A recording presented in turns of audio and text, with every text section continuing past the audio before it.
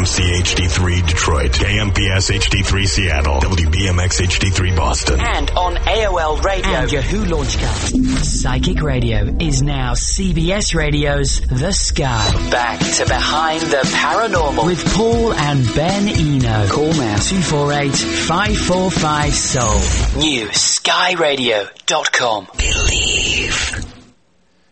Was a simple but meaningful code downloaded to one or more witnesses to the Rendlesham Forest UFO incidents of 1980?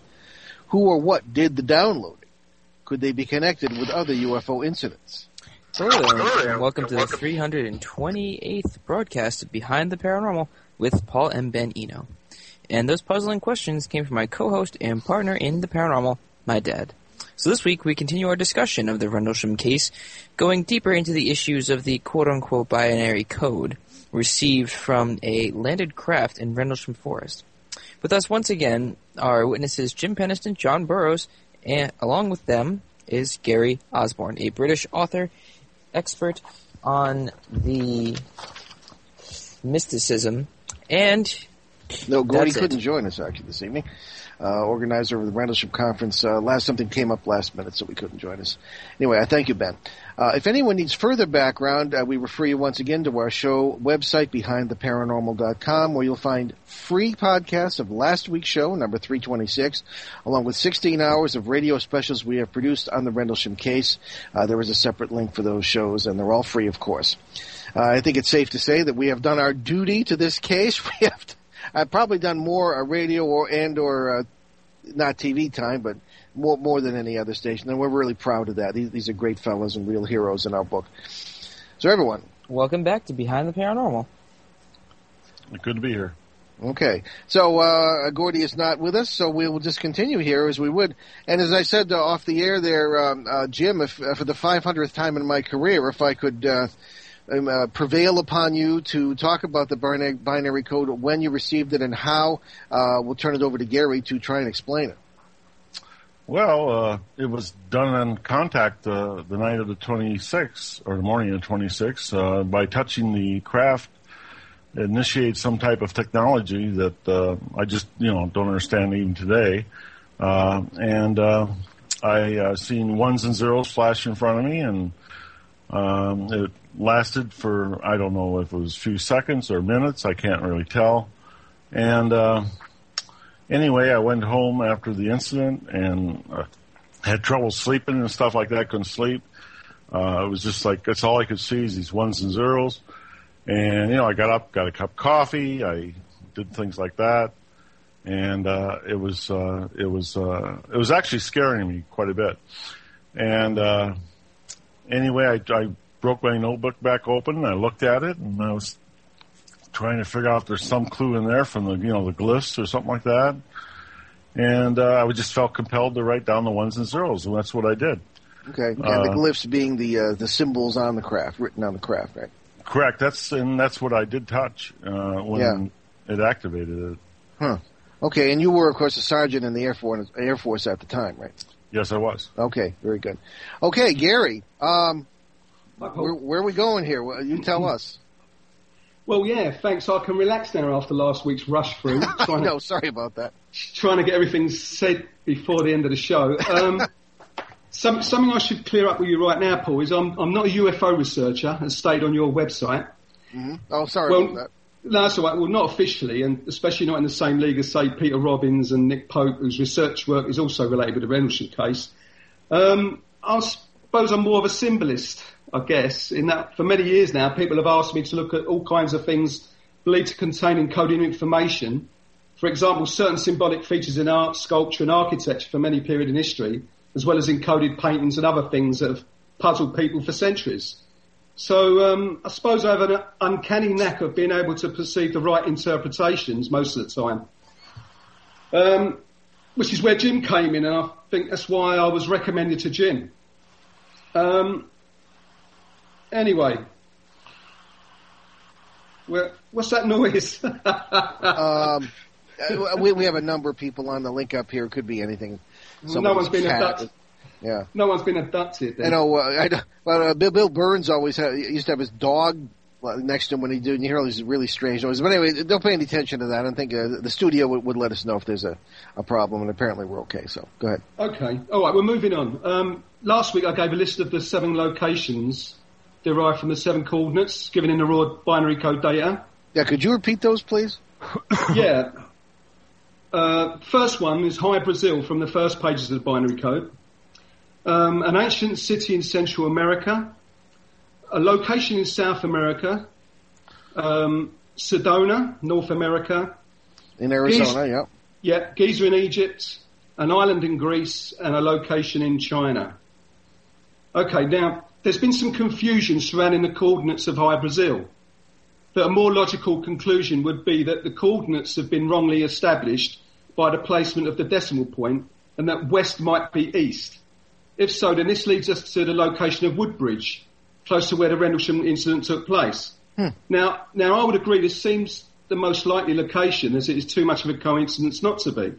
However, the binary code at these coordinates unequivocally give a W for west instead of an E for east, which points to High Brazil. And I can tell you now that the location of High Brazil is vital and essential to the picture that emerges from these 7 coordinates. It could be no other way. So High Brazil is definitely one of the 7 coordinates. Okay. Okay, so without giving too much away at this stage, as it's really Jim and John's call to announce these findings when they see fit, we respect that. Yeah, I can honestly say that the information I've been able to extract from the coordinates found in the raw binary data is useful and is pointed to something specific. Okay. So something, an event or another place, so that's specific. Yeah, a location. Yeah, another location. All right. Okay. Now, looking at some of the discussions taking place about the codes, people are concerned that overall this inclusion of the binary code has perhaps damaged Jim Penniston's credibility and that it's all a deception to throw doubt on the witness testimonies and undermine and seriously invalidate the Rendlesham incident as a genuine UFO event. But my answer is that this is of course possible and we shouldn't be naive about the whole thing by taking these codes and accepting them at face value. Although I respect people's thoughts on this, the fact is I find myself in a unique and privileged position here in that having worked on them, I am privy to what the codes are telling us and what they appear to be pointing to. So knowing what I know, I have observed people on various forums jumping to conclusions prematurely without knowing all the facts about the codes, especially what's been deciphered from the remaining pages of the notebook. I think that caution should always be applied, but that rejecting this aspect of the incident and or jumping to conclusions with only after facts is folly, because before a final and reasonable assessment can be made, people will first have to assimilate everything that's going to be finally announced and told by Jim and John, as well as also view and study what I and others have been able to interpret from the codes.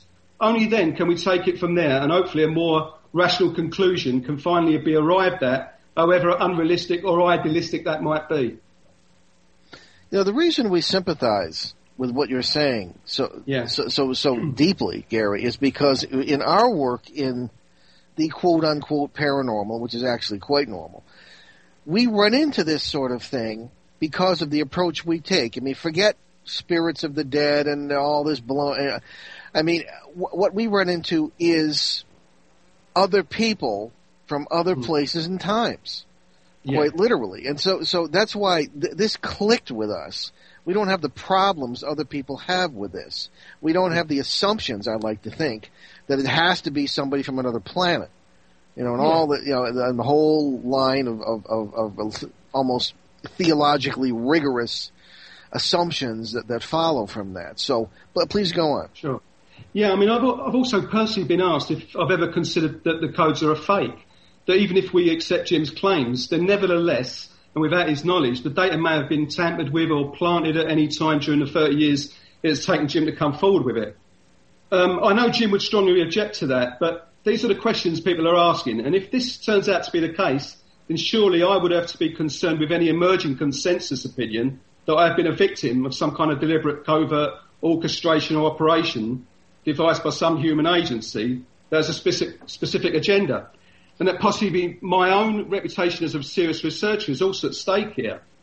So yes, I have and still continue to consider all those possibilities personally as is only natural.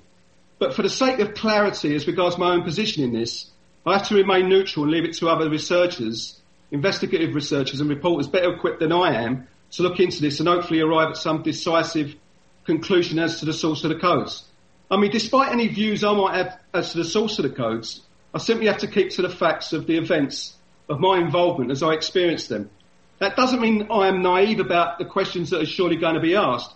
I mean, I can assure you that I've gone over every kind of scenario in my mind and every kind of question that would be asked since I began working on the codes. And personally, I have no wish to get embroiled in the politics of the Rendlesham incident, and that's why it's been easy for me to remain quiet for the duration of the 12 months I've been working on them. I'm only talking about them now because it was announced that I'll be presenting what I found at the conference. So this case is so emotionally charged now, with everyone taking different sides or viewpoints with what they see and believe, all of which has only served to confuse the issue. I really don't want to be caught up in all that, and the truth is I really don't have to be. I find the results of the code interesting, actually fascinating, as the way in which it has been simply put together and in such a multi-levelled way is ingenious. But I'm not emotionally attached to what I found. I'm not overly excited by it to the point of deluding myself, and I have no desire or wish to capitalise on any of it.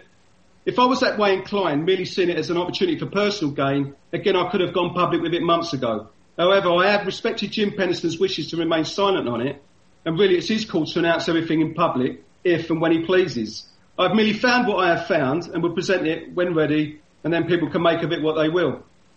Okay, well, that seems like a very sensible approach to me. What? Yeah. Don't ask me what that is. When you have an issue of... Okay, we have 2 minutes left, but let me make this point. Yeah. You have Earth coordinates being apparently presented here. One might point out that how would an alien life form, a completely alien life form, know about that? Perhaps from studying us, but I mean, I must say, without trying to become emotionally involved ourselves, that it does.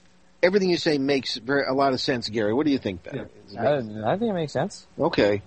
Now, you probably ought to ask about that. Okay, yeah. So is Gary the expert who originally decoded the binary spring?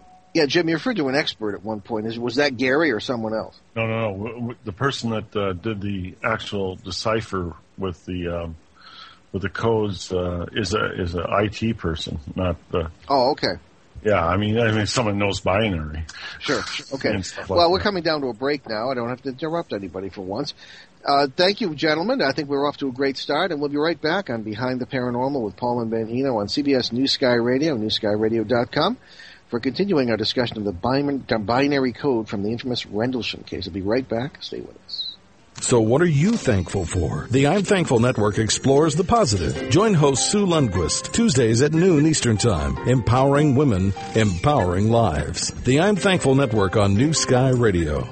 Tuesday at 1 p.m. Eastern, The Dr. Pat Show is alive with a distinctive blend of interviews with a mix of uplifting and intelligent news, educational and practical information. Get in the know. Following Dr. Pat, join host Laura Lee for Laura Lee's Spirit Salon. Contact your dearly departed, spirit guides, and angels to find answers, closure, guidance, insight, revelations, and prophecy regarding matters of the heart by contacting the other side through acclaimed medium Laura Lee. You are not alone. Batter up. Life's a game. Win. Call and get advice from today's top coaches that are here to help you win the game of life. The Coach Me Network is live starting at 5 p.m. Eastern Time. Call in early. The lines are hot. 248-545-7685. Instant feedback at newskyradio.com. New Sky Radio. newskyradio.com. New horizons, no boundaries. Powered by CBS, Yahoo, and radio.com. How far will you go? How deep is your love? Your body's bruised and on fire. Can't stop the world, can't stop desire. And I can't turn around, and I can't turn around. Some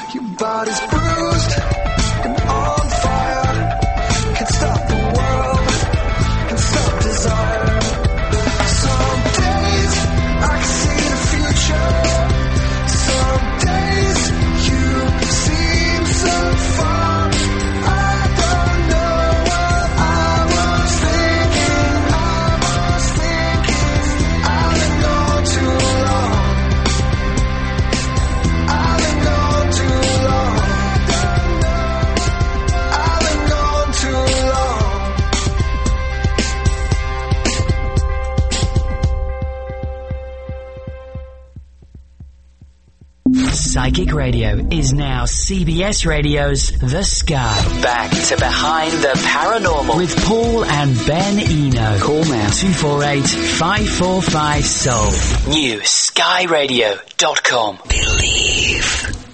And we're back with our distinguished guests, Rendlesham witnesses Jim Penniston and John Burroughs, and also mysticism expert Gary Osborne. And Gary has been explaining something about the binary code, which makes sense to us. I don't know. There may be questions from the listeners in future shows, but it certainly seems to make sense right now. Ben, do you have a question here?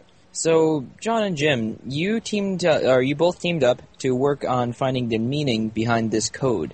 When did you realize that there could be something behind it besides random numbers? Well, I didn't know about it until I got a call from Prometheus Pictures. They took it from the interview we were doing on in Phoenix about a month before, a couple weeks before, and the producer called me up and says, this code or these numbers say something. And I said, you got to be kidding me. Well, ain't exactly what I said, but we're on the radio. We're on the radio. Right. But I says, you got to be kidding me. And she goes, no. She says, I'm going to send it to you. And she says, we're going to go through it. And I was speechless, I says, well, how can that be? Yeah. Okay.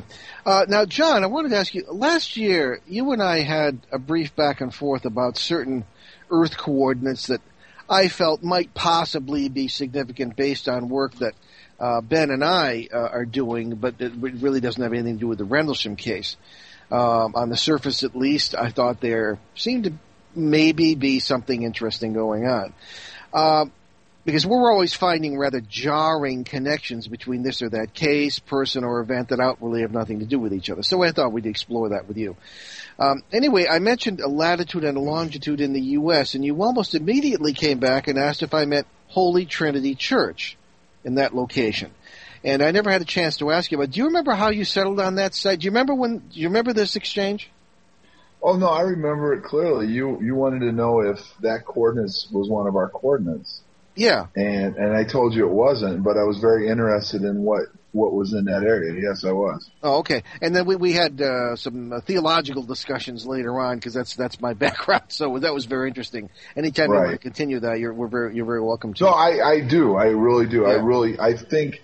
I think that's some of the intrigue of all of this, and I don't really believe that just because there's 6 coordinates that there couldn't be other sites in the world that tie into this also. And I believe Gary can kind of explain that too. Yeah. There's more than just 6 coordinates in the world that could tie into everything. So it's just that particular incident struck me because you kind of got a bingo with that one. That even the fact that it's a Catholic church, naturally there's bingo involved, I'm sure somewhere.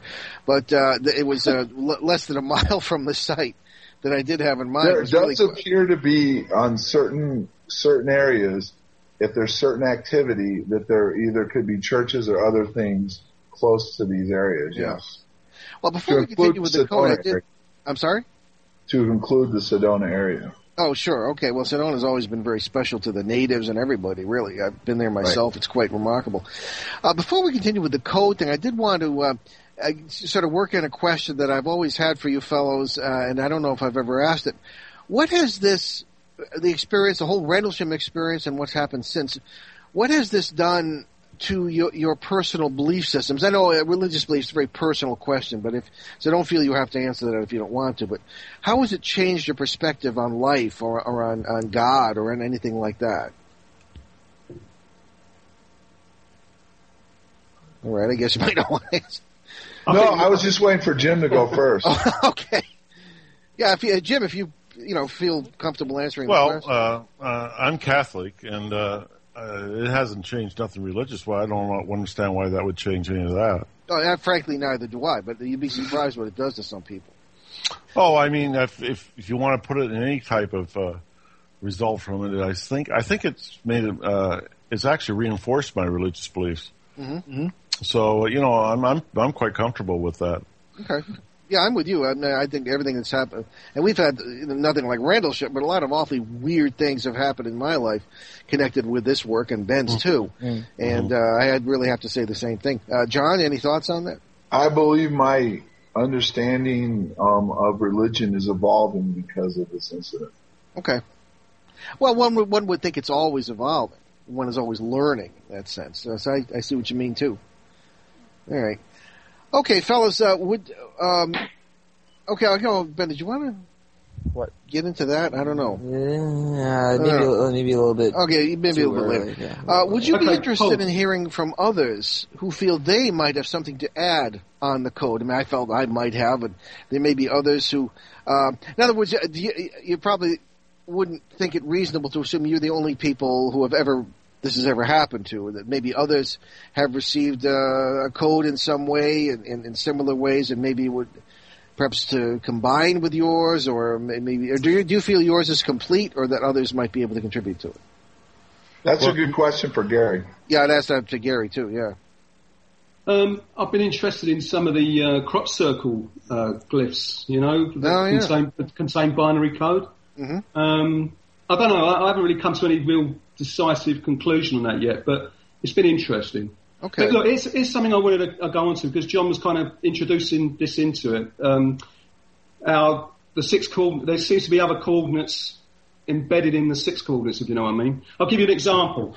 And this is an intriguing thing, and something I'm still trying to get my head around. Like the other coordinates, the Giza coordinates consist of 8 decimal places in both longitude and latitude, right? All right. However, and don't ask me why I thought this idea, let's just say I have a lateral thinking mind, I found that embedded within the Giza coordinates are the coordinates for Svalbard in the Arctic, which is located north of mainland Europe, midway between mainland Norway and the North Pole. So we have 2 different locations, Giza and Svalbard, in one set of coordinates. This is done by taking the last 4 decimal place numbers from each set of the Giza coordinates and using these as the main coordinates. We plot these into Google Earth or Google Maps, and then we get the location of Svalbard. Right? All right. Well, in the new book that I've just had published with Scott Crichton, we mention both these locations, Giza and Svalbard. And I must say that the connection between both wasn't common knowledge before the book was published. Okay?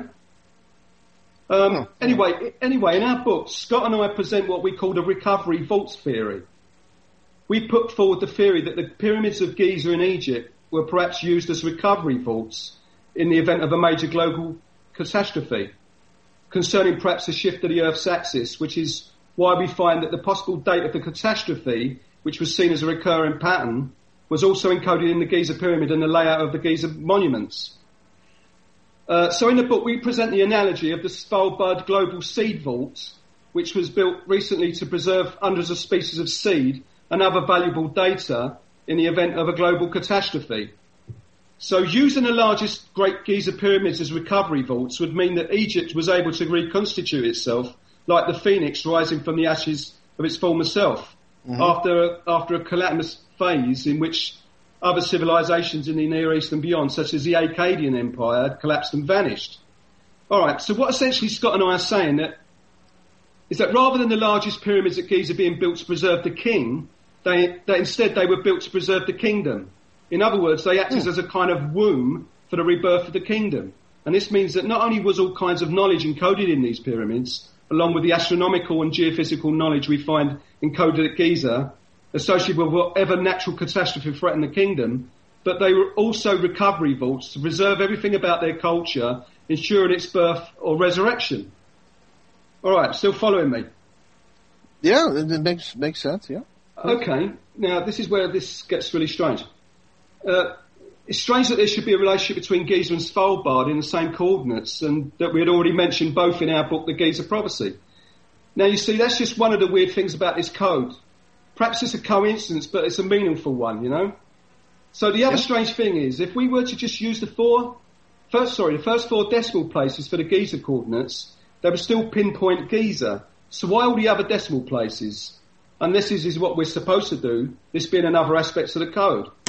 Well, I'm interested as to why both Giza and Svalbard turn up in the same coordinates given to Jim just over 31 years ago, and today it's a concern as to why it is now deemed necessary to build such a recovery vault.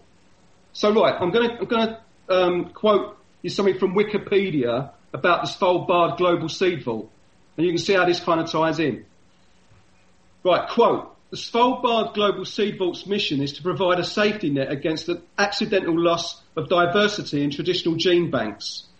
While the popular press has emphasised its possible utility in the event of a major regional or global catastrophe, it will certainly be more frequently accessed when gene banks lose samples due to mismanagement, accident, equipment failures, funding cuts and natural disasters.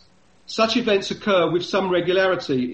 In recent years, some national gene banks have also been destroyed by war and civil strife. There are some 1,400 crop diversity collections around the world, but many are in politically unstable or environmentally threatened nations. Unquote. So it wouldn't surprise me if all kinds of genetic material has been preserved in this vault. And after reading this, I wondered if this had anything to do with the information that surfaced while Jim was under hypnosis in 1996. Yeah. Jim said that the intelligence associated with his and John's incident were time travellers, us from the future, and that they need and take human genes from people in our time to help with some genetic defect that they are experiencing in the future. So it may appear tenuous to some, but is there a connection here? You know, my thoughts on finding this is that this is not a coincidence and that these coordinates relating to Svalbard have also been embedded in the Giza ones by design. I mean, as I said, both of those locations turn up in our book. We mentioned both of those places in our book. So, I mean, the world is a huge place, and these coordinates are just a point on a huge surface. It cannot be chance. It must mean something, and to think that both Giza and Svalbard are mentioned in our book makes it all the more extraordinary, especially within the context of global catastrophes and how the ancient Egyptians may have survived one such event. One could surmise that if the binary code and its messages are from the future, then at some point in our future and in the time traveller's past, something might have happened to the Svalbard seed vault that due to some catastrophe in which it was built, it may have ironically been lost or buried, and that everything inside it may not have survived or even been preserved. So if the Giza pyramids were used as similar recovery vaults, and this also means to preserve knowledge, then it's possible there are still unknown chambers inside the Great Pyramid, and if so, then what would we find in there? The fact that the Svalbard coordinates are found embedded within the Giza coordinates does appear to point to a connection here, possibly telling me that Scott and I are correcting our hypothesis, but also that there is a connection with the human genes information that Jim Penniston recalled under hypnosis. That's astounding. I'm afraid I'll have to break here. We have a commercial break coming, but it's inspiring, it's stirring, and it's really quite overwhelming. Yeah. Anyway, we'll be right back on Behind the Paranormal with Paul and Ben Eno on CBS New Sky Radio with our guests, Gary Osborne, Jim Penniston, and John Burroughs on Stay With Us. More is yet to come. Take CBS Radio The Sky with you wherever you go. Be sure to download the radio.com app today from your mobile marketplace. And when you really want to know more,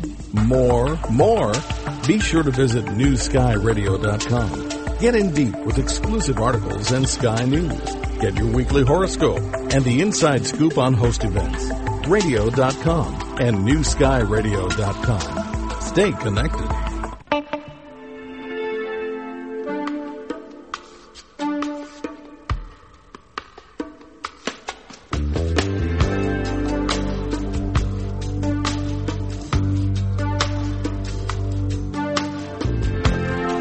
Now the party's over, I'm so tired.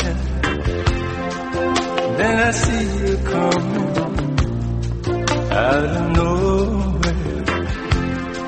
Much communication in emotion, without conversation or a notion.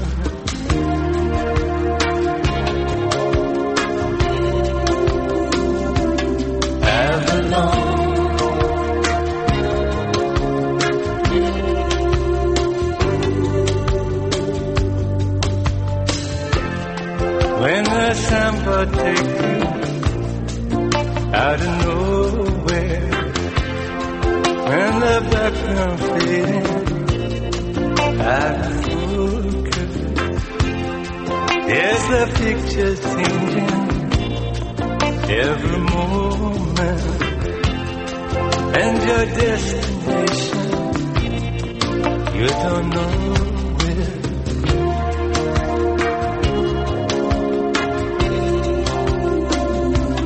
I belong.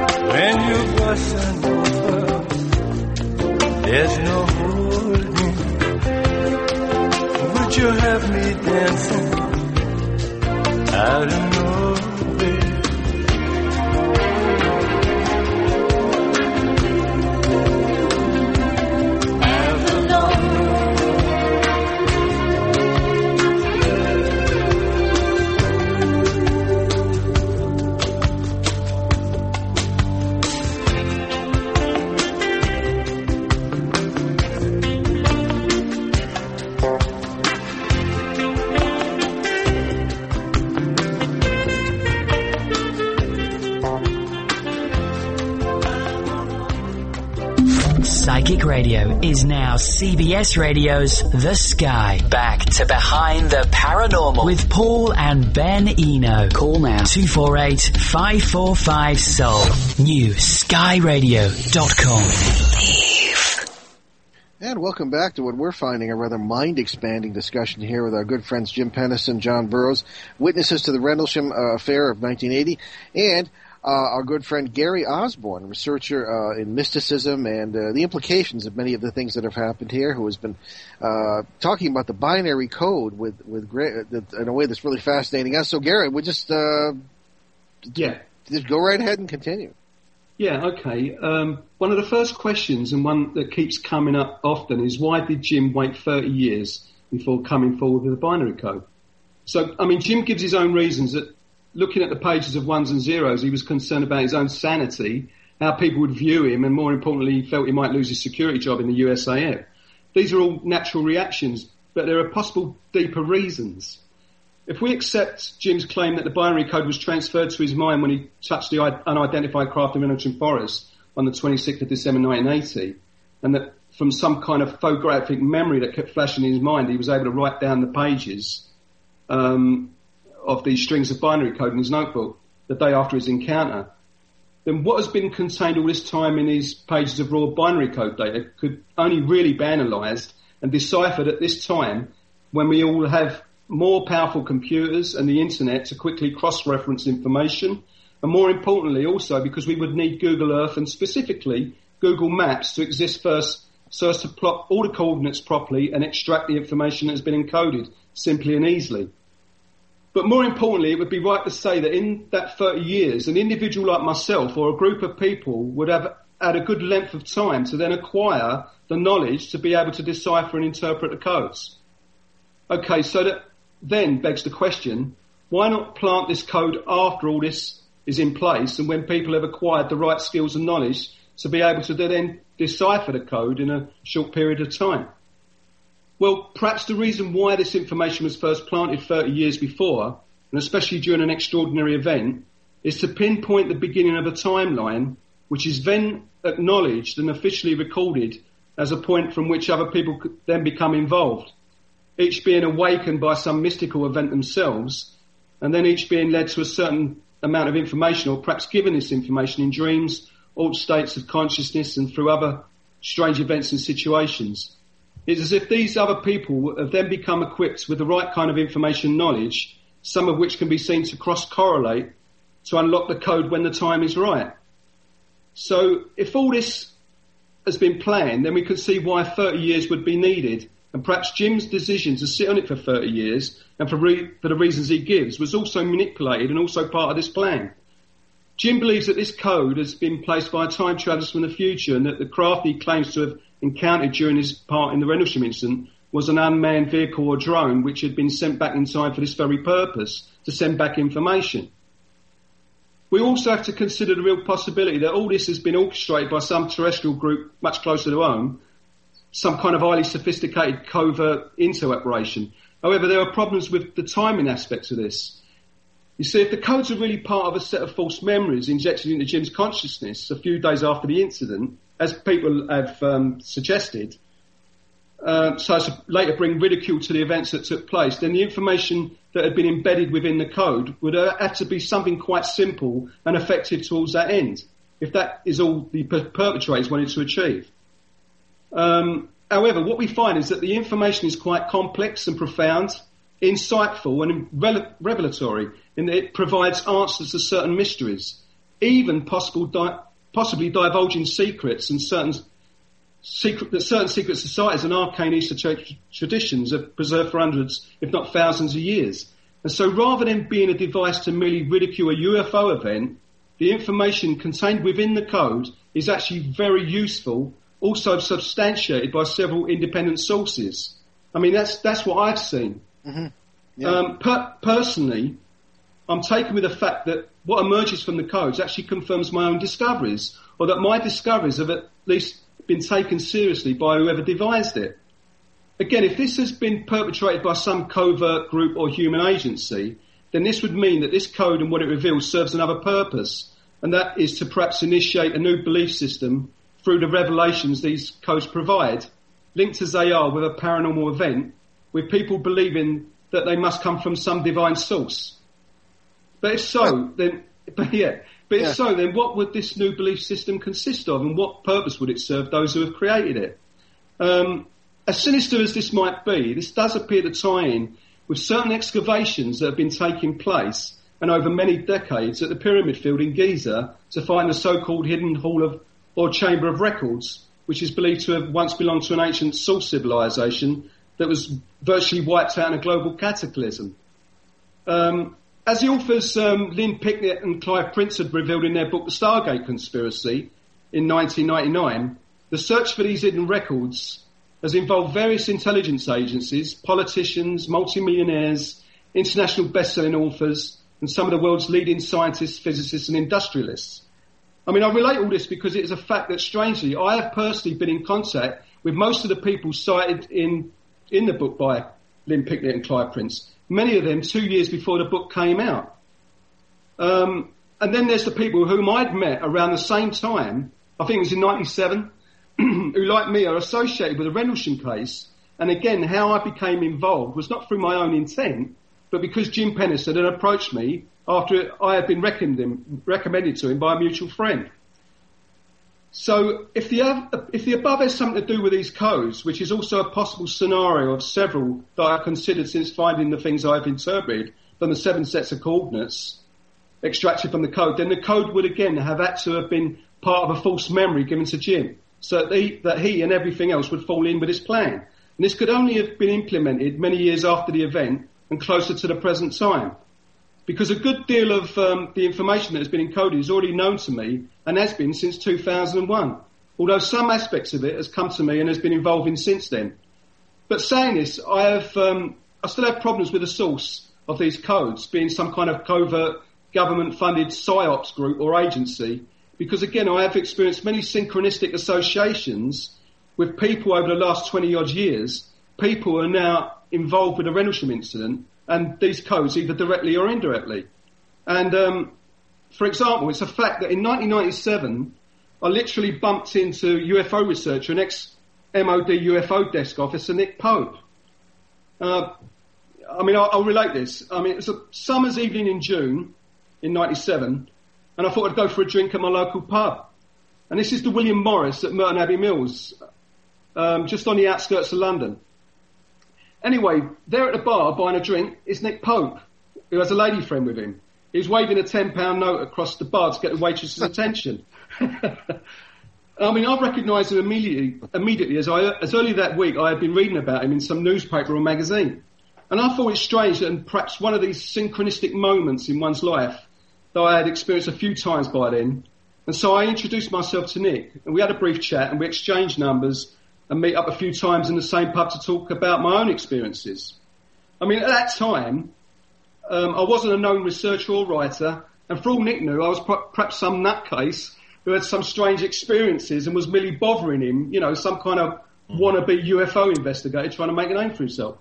Actually, that wasn't the case. The truth is, I was passionately interested in what had happened to my brother, Paul, and I in the early 90s. And so I was intent on discussing all this with Nick, especially the insights that my brother and I had arrived at while researching into these experiences. Anyway, I had the distinct impression that Nick wasn't really open to these ideas. And so after a few meetings, we kind of went our separate ways. Although I'd have often seen Nick walking along the street or at the craft market. Oh, and in the same pub. I'm afraid I have to interrupt you. We have our final break of the show here, but we will be right back on Behind the Paranormal with Paul and Ben Eno on CBS News Sky Radio. Stick with us. Thursday is a power-packed day here on the Sky. Join us at noon for the I'm Thankful Network. At 1 p.m., it's the Dr. Pat Show. At 4 p.m., Colette Baron-Reed takes the stage for the Colette Baron-Reed Show. The Colette Baron-Reed Show, where intuition, practical spirituality, great advice, a little woo-woo fun, and fabulosity meet. Colette Baron-Reed is an internationally renowned intuitive counselor, educator, and best-selling author who helps others recognize and connect with their own intuition, potential, and purpose.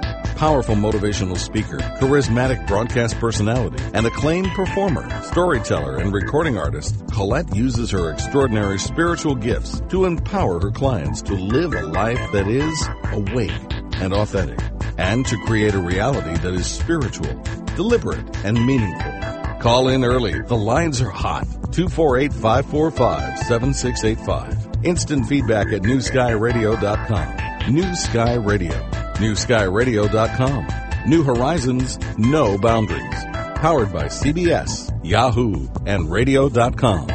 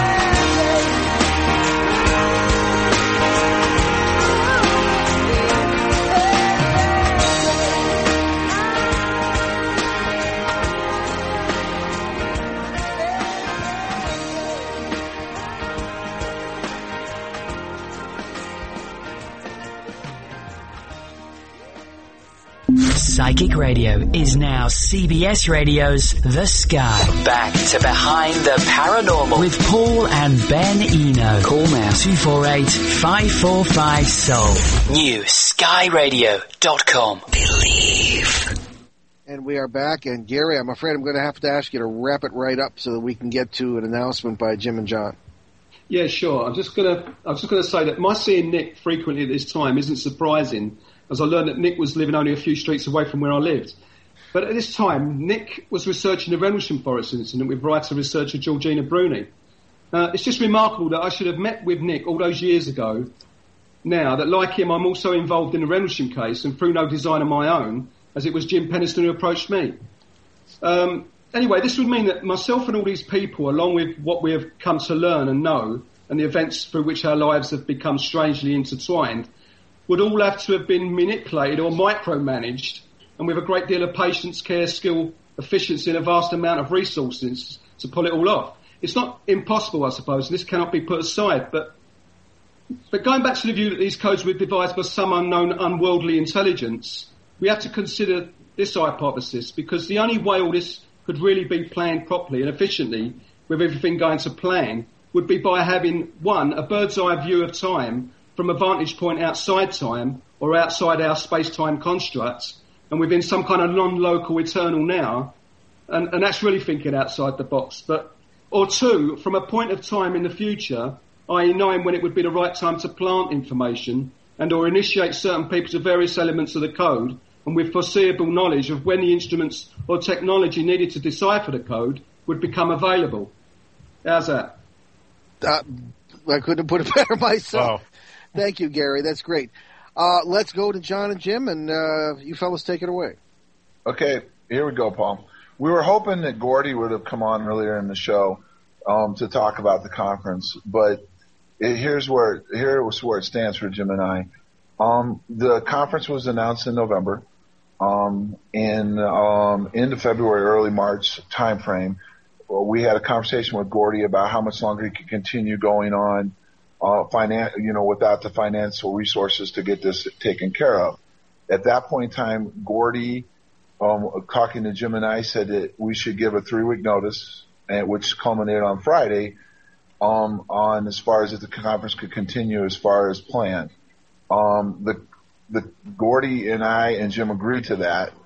At the end of the day, Friday came, and prior to Friday, Gordy asked for an extension, which Jim and I told him that we didn't want to continue leading people on about, how much longer before, if the conference was going to be held or whatever. So we told him we were standing firm to that deadline. The deadline has come and gone. So therefore, what Jim and I are planning to announce tonight is 2 things. One, the deadline is passed. And as far as we're concerned, the conference is going to be canceled based on the fact that that was the agreement we had with Gordy. If he comes out and says, well, now we have the possibility to have it happen because we found financing stuff, that's his choice. But we had a firm agreement that as of Friday, if he didn't reach a certain point of ticket sales, the conference would be canceled. Okay? The second announcement that we're coming out with now is this, plain and simple. Over the course of the last few months, a lot of exchanges have been going on. You've even referred to it as some hostilities in an earlier show, Paul. Yeah. What Jim and I were challenged on was that we've never put a book out. We've never put it in print for all to see and for all to judge. Well, Jim and I decided, based on recommendation from Peter Robbins, Larry Warren, and Robert Solis, that we haven't done that we should. So Jim and I have decided at this point that our best course of action to get our story out for all to see, and we can explain it from A to Z to including Gary Osborne and other people, would be to pursue a book. So at this point in time, what we've decided to do, instead of doing it at a conference or any other conference or doing anything like that, is we're going to pursue a book and put it out for all to read. Good. Okay. Well, there we are. You wrapped it up very well. Believe it or not, we have a minute or two left. Thank you, fellas, for announcing that on the show. And certainly, Gary, tell us about your book and where people can get it. Oh, The Giza Prophecy. Yeah. It's on Amazon. It's by Scott Crichton and I. It's foreword by Graham Hancock. Okay. Well. Who, yeah. who endorses, who endorses the book and everything in it. It's just, I mean, I'm not on here to plug the book, but I must say that when looking at these codes, a lot of what I saw reflects some of the information in that book, which is a very strange thing in how I became involved, really. Understandable, yeah. John and Jim, what sort of timeline are you looking at for your book? As far as the book goes, Paul, as of now, we're going to start on Monday exploring exactly, getting it published and everything. And as you know, publishing a book, the publishers will basically dictate that. So, well, it's a changing industry now. You may have more control than you think you will. Speaking as a, someone who's right. But as of now, what we're going to do is Monday morning, we're going to start, looking for a publisher. And once we obtain a publisher, that obviously then we probably can have more of an update on that. Okay, very good. Well, fellas, it's been a great show. Thank you very much. Thank you. And we'll be talking to you all off the air. Thank you, Paul. Thank you very much. Okay, very good. Thanks. Okay, thank you too, Gary. All right. Ben and I are about to begin a series of presentations and informal, I suppose you might call them town hall meetings in areas where we suspect that unusually widespread paranormal activity is occurring. We have reasons to believe that there are a number of those areas. The first of these will be at the Kellogg Hubbard Library in Montpelier, Vermont, on Saturday, May 5th, 10:30 a.m. to 12:30 p.m. If you live in northern New England, nearby Quebec or New York State, come and meet us. People from the local area, have your stories ready. We are investigating a case in that area, which is one of the reasons why we're starting there. And we will be available as much as we can for private consultation. Okay. I think we've got another minute left here, Ben. Okay, now again, check us out, Barnes & Noble e-reader, the Nook e-reader, and Kindle as well, with my 4 books, my 4 most recent books at least, Faces at the Window, Footsteps in the Attic, Rhode Island, A Genial History, if you're interested in history, and Turning Home, God, Ghosts, and Human Destiny. And check us out, too, at BehindTheParanormal.com, our show website, for all sorts of information. So many thanks to our producer, Will Cosmic, and we'll see you next Sunday, March 18th, when we will host an open-line show to answer your questions about all areas of the paranormal. In the meantime, tune into our Boston Providence Drive Time show on WOON 1240 AM and ONWorldwide.com at 6 p.m. Eastern Time every Monday. And don't forget, you can always get free podcasts of all our shows, and nearly 400 shows now, along with show schedules and guest information at www.behindtheparanormal.com. You were going to say schedules. You're hanging around too many Brits. Anyway, we leave you with a thought from the 19th century American poet Emily Dickinson. Quote, "To live is so startling that it leaves little time for anything else." Unquote. So many thanks for joining us on our great cosmic journey, and we will see you next time.